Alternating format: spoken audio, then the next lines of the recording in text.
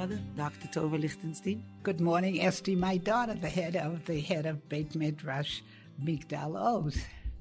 Esti, last time when we were talking, we talked a long time about the war. We talked about the soldiers fighting, but there is a war going on that I think no civilized country in the last probably hundreds of years has ever been facing such a difficult situation of citizens that were kidnapped, whose families were murdered, raped.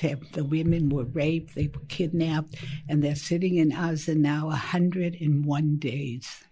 101 days is 3 months.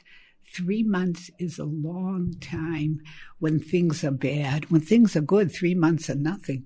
But when things are bad, 3 months are very long. And I think the hearts of everyone in this country is with these people. And we are facing a challenge of how do we fight a war? How do we release them? How will we be able to cope with this? How is the families coping?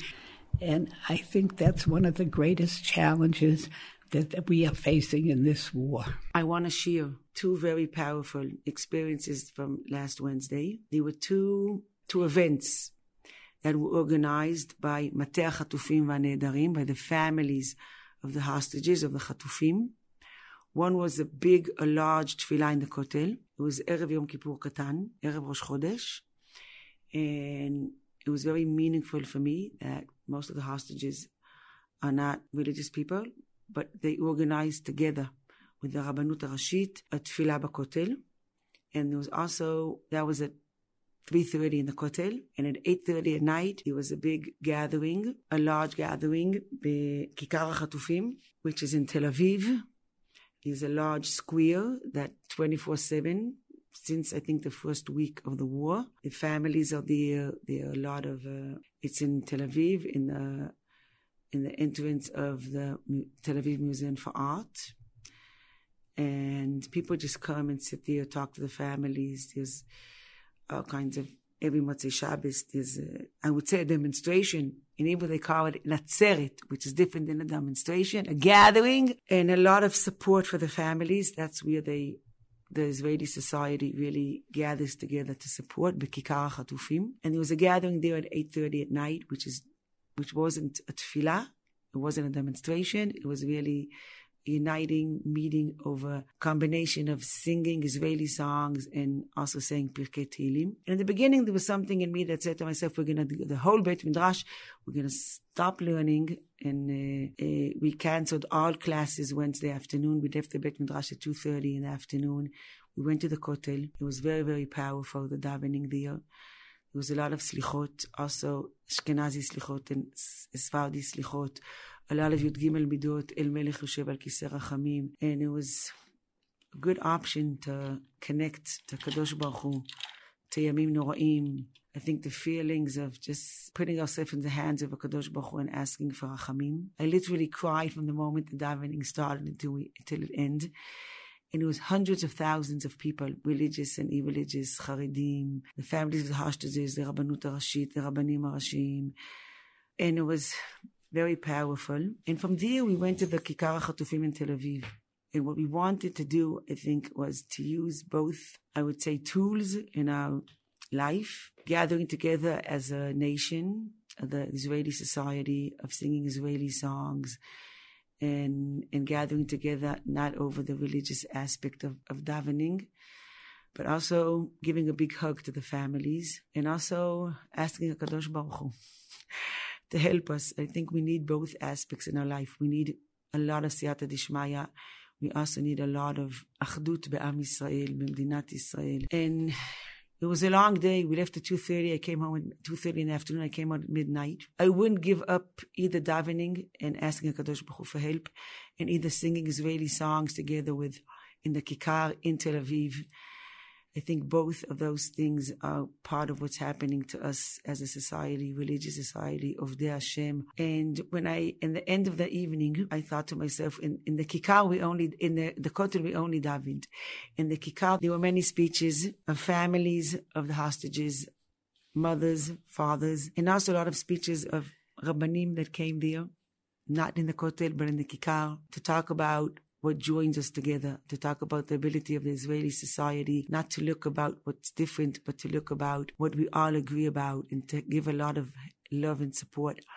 And when I came home, I thought to myself, in the Kotel, I was really asking HaKadosh Baruch Hu, if I can say that, to change something in his world. In the Kikar, I was asking myself to change something in the Israeli nation, to take responsibility. And I couldn't miss either event. I had to be both in the Kotel and both in the Kikar. One of the things I think you're saying, Esti, is that we're all going through a process to find what does it mean to be an Israeli in this war.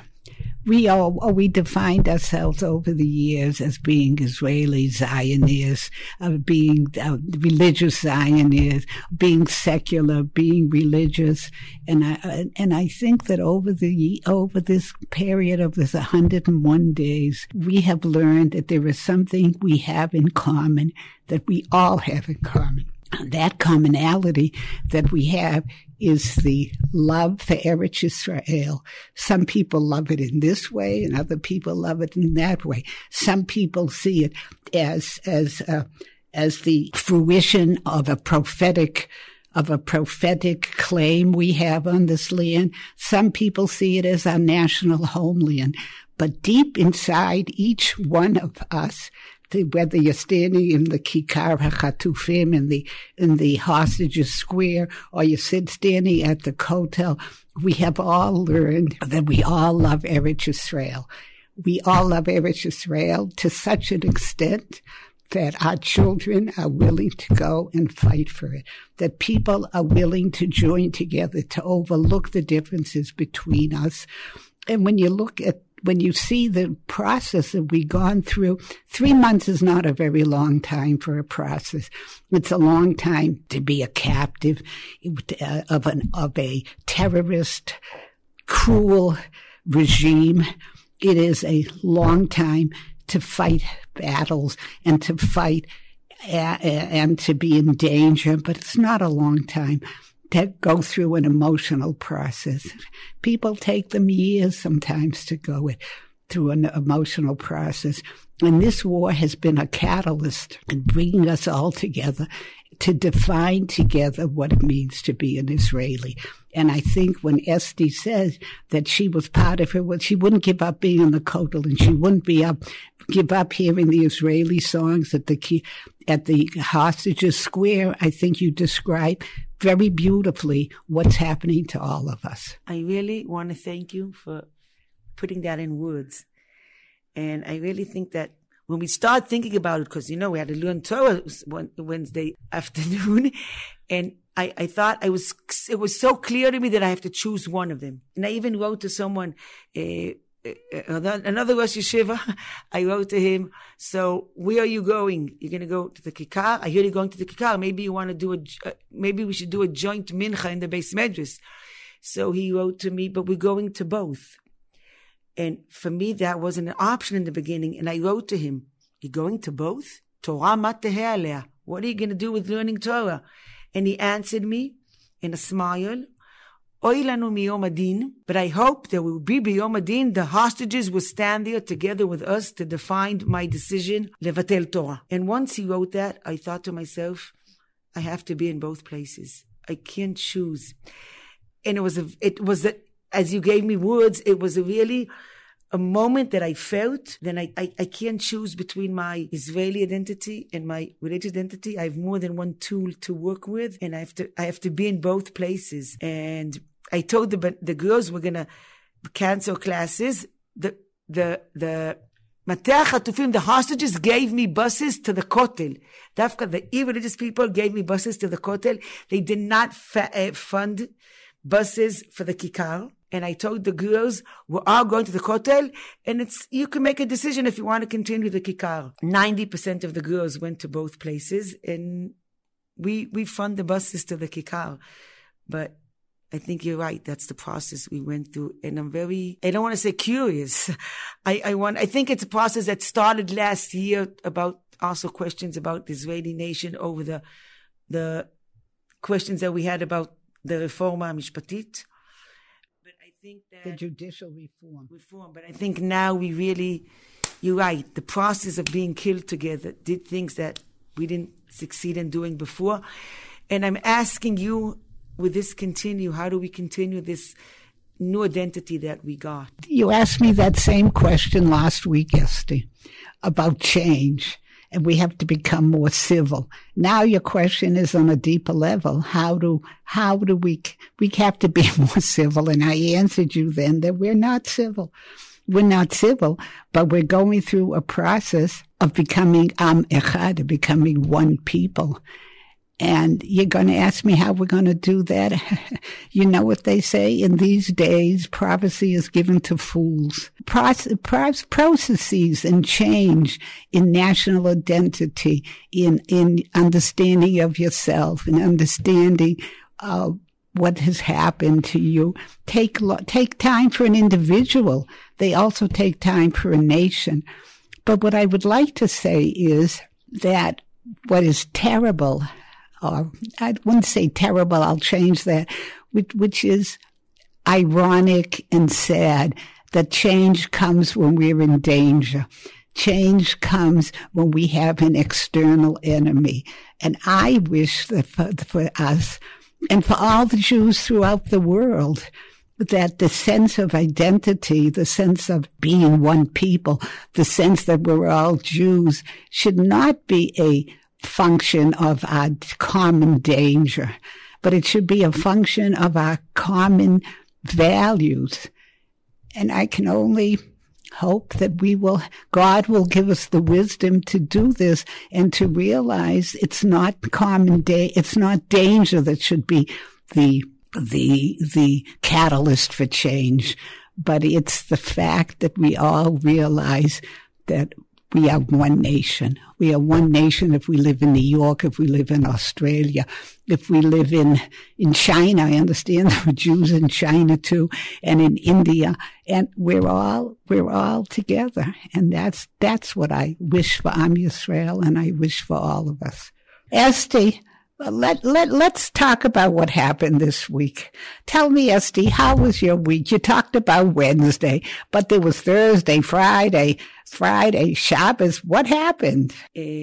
Friday I cooked. I even cooked Thursday. Now I usually don't cook Thursday. Why did I cook Thursday? Because Shabbat was the first time since Simchat Torah, which is 100 days, as you mentioned before, that all of my 3 sons that were in the army since Simchat Torah were home for the same Shabbos, for the same time. They could spend time together. Never happened since Simchat Torah. One of my sons was literally all the Shabbatot except for one in the army. In one hand, it was beautiful because they were all home, and we really had a beautiful Shabbos. And one of my sons was in Aza, and he just came out of Aza, because he's not going back for the next, I hope, 2 months. And he was home. My second son is home for 3 weeks, and he's going back north. My third son left, he was supposed to leave Motzei Shabbos, back to the up north too, not to Aza. And he came from New York. He was in New York for the year. He came October 10th. Since then, he's in the army. He had very completely different plans for this year. And on one hand, I told him I'm very proud of you, and he knows that you're going back at least for another month and a half, the end of February. I'll be very honest, it's not what he wants to do. He really wants to continue on and go to university as he planned. And it's other hand, and he said, he was a bit down because he didn't want to go back. And I think also it's a bit scary going back to where he's going, at least for me as a mother. And I think for him too, but we didn't talk about it that so directly. And he went back because it's so clear for him that that's what he has to do. He knows he has to protect the northern border of Medinat Israel. And I hope that soldiers will continue on coming out. And I'll share something that one of my sons said to me. The soldiers that come out are, they say B'Ivrit, mevuas, are a bit down because they came out and they wanted to continue on fighting. And my son went back home. And Motzei Shabbos, he said to me, tomorrow I'm going back to the law firm that I work at. And it's strange. And he really, in some way, like he said to me, I came back from Gaza, but I want to be there. They're still fighting. And my son, and he's home, and he's a bit upset that he's home.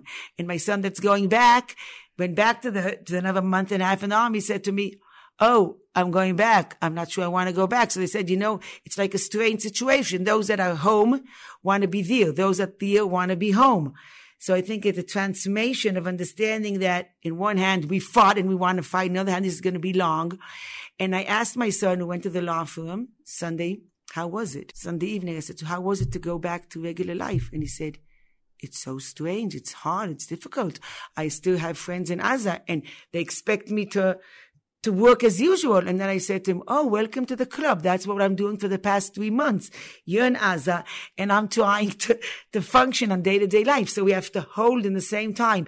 So I think we have to take a deep breath and think to ourselves, how do we continue on combining two different feelings in the same time of continue on and going back to life? Esti, I want to share with you what Avi said. Avi is my son, Harav Meir's son-in-law. He came back from 3 months in Gaza. When he came back from 3 months in Gaza, I went to see them. I was so happy to see them. I cried. And then I said to him, how are you, Avi? And Avi said to me, it's going to be very hard for me to go back to regular life, to go back to the Avi works for the antitrust department of the government. And he says, you're all reading in Shul Parshat Shmot this week. I still haven't heard Breshit because I left on Simchat Torah. And I think that was a metaphor for your life has gone on, even though you're worried and even though you're sad and even though there have been losses, but you have been safe. And we have kept you safe, but we've been fighting. We've seen friends of ours killed. We've seen what a terrorist organization is from up close. We've been in danger. And it's going to be hard for me to jump from Breshis to Shmot. I need my time. And I think in some way that's exactly what your boys were saying to you, Esti. It's going to be hard, Esti, not only for your son and for Avi and for all of those young men that returned from Gaza. It's going to be difficult also for them, for the wives and for the children to readjust to normal, if there is going to ever be normal family relationships that were before. Women have learned how to run houses. They've been able to run their houses, go to work, take care of the children. The children have learned that their father does not put them to sleep. Women that have never cooked have to cook now.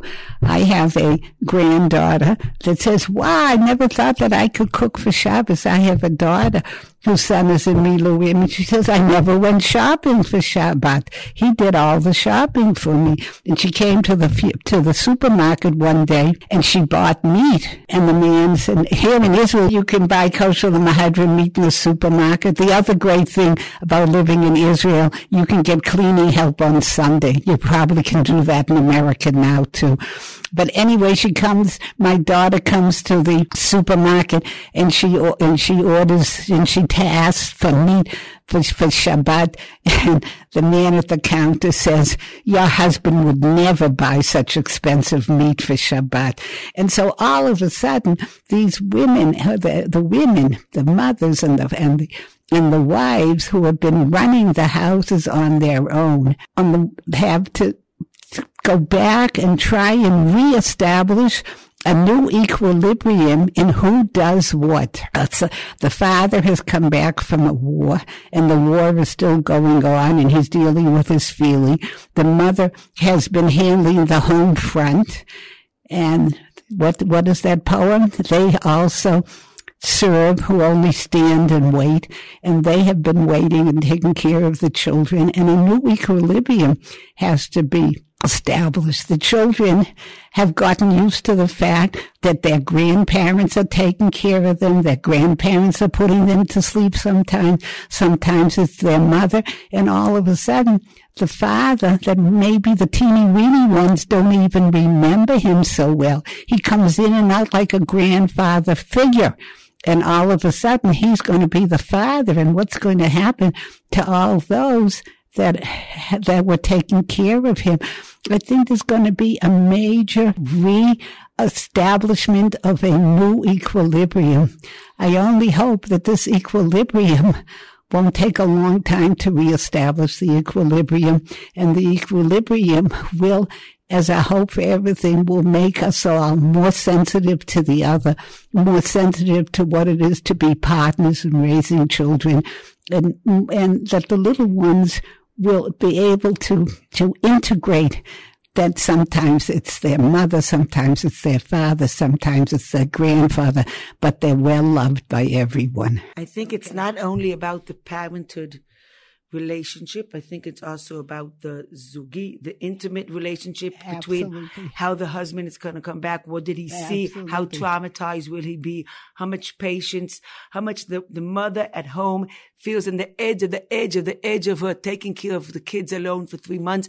And then her husband comes back and he needs support, and he feels in the edge of taking care of Am Yisrael for 3 months. And people are I hear a lot of young women, alumni and not alumni, that are very nervous about the husband coming home and what it'll be with their intimate relationship as a couple, not only as parents. I think that's something we have to, as a society, be very, very aware of. I think what you're talking about, Esti, is primary trauma and secondary trauma.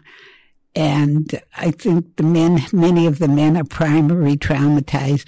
Many of the women might be primary traumatized, but certainly secondary trauma. And I think there's a very famous article that's called "Who's Going to Help the Helpers?" and who is going to help them to deal with their secondary trauma. I think you're saying very wise things, Esti. I think we have to organize ourselves as a community that understands that we have to find the right professional and help on the one hand, but on the other hand, there's nothing like support. Nothing like support. In all the research has shown the most basic thing in helping people deal with trauma and with loss is support, social support and family support. And I hope and pray that we will have the wisdom to do it. Be'ezrat Hashem, we have the wisdom and power to do it. And I think also, you mentioned Sefer Shmot. We started Sefer Shmot. Sefer Shmot, בזכות נשים צדקניות נגאלו ישראל ממצרים. Sefer Shmot also has a vision. We're בדיוק between Va'era and Bo. Kadosh Baruch Hu בסוף mixes in והוא גואל את עם ישראל. It took in Sefer Shmot, I hope it's not going to take us so many years like in Sefer Shmot. Dafka reading Sefer Shmot. It should take as many years, as many weeks as it takes us to read Sefer Shmot. As I think the Parashat Shavua is something that really זה מלווה אותי from the beginning of the war. We started Bereshit, and every time the parasha was exactly the Tovah Lichtenstein, and then Noach the Mabul, and then we had so many things, and Yosef Babor, and the unity of Yosef and his brothers. And now Sefer Shmot gives us, and always Parashat Shavua, I said, how did Kimbisha, Parasha is exactly what we fear as a nation today in this war. ועכשיו Sefer Shmot gives me the hope of Geulat Mitzrayim, of HaKadosh Baruch Hu, Ani Velo Malach, HaKadosh Baruch Hu mixing in. I can't say waiting for Nes, Kmo Yetziat Mitzrayim, but waiting for something that can give us hope in a vision שעם ישראל בסוף ייגאל, תהיה גאולה שלמה, במהרה בימינו אמן. I want to thank you for this discussion, because my mother, because I feel that it helped me to understand myself as someone, what's going over me as a mother, as a Avodat Hashem, as someone אזרחית במדינת ישראל. We should have strength together. Amen. And Esti, God should give you strength to continue the work you're doing in the Beit Midrash and to be a good mother to your children and your grandchildren. I see how much you cook all Thursday night and all Friday, and then you clean up all Motzi Shabbos. Not that your husband is not a major part of this, my dear. Let's give him credit also. Thank you.